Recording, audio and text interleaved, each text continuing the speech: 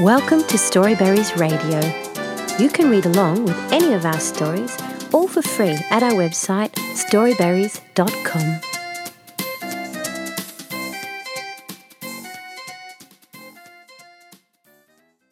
The World's Best Ice Cream by Jade Macher. Angelina wanted ice cream, but there were too many flavors to choose from. "What are your favorite foods?" said the ice cream man. "Tell me, and I will work out the best ice cream flavor for you." "Well," said Angelina, "I like sushi." "We don't have any ice cream that tastes like sushi here," said the ice cream man. "I also like croissants." The ice cream man looked. Nothing like croissant-flavored ice cream here, I'm afraid," said the ice cream man.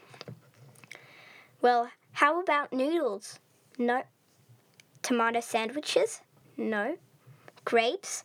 The ice cream man looked up. "Grapes are close to blueberries." "I don't think it's the same," said Angelina. "They are both fruits. They are both purple," said the ice cream man. Angelina just shook her head. "Well, what about Frankfurt sausages?" said Angelina, brightening. "Or spaghetti?" "Oh, how about eggs on toast?"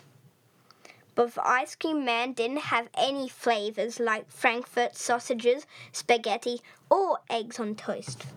"Papadums?" "No." "Red beans?" "No." "Potatoes?" "No." "Chocolate?" "Hang on," said the ice cream man. "Did you say chocolate?" Angelina nodded. "Chocolate." "No," said the ice cream man, looking disappointed. "We sold our last chocolate ice cream yesterday." "It's okay," said Angelina. "How about I pick one for you?" said the ice cream man at last.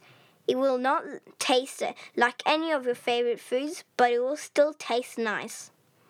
"Okay," said Angelina. She shut her eyes and counted to 10.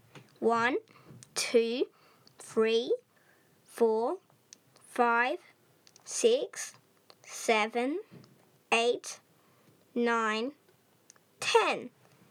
When she opened them, the great big ice cream was in front of her. It was a broccolini ice cream, as high as a mountain. "I call it ice cream special," said the ice cream man. Angeline ate every bit. It was very good. "There you are," said Mum and Dad, coming in from the kitchen. "Did you finish your dinner, Angelina?" "I ate every bit," said Angelina. "Then you can have dessert," said her parents. "What is it?" she said. "What do you think it was?"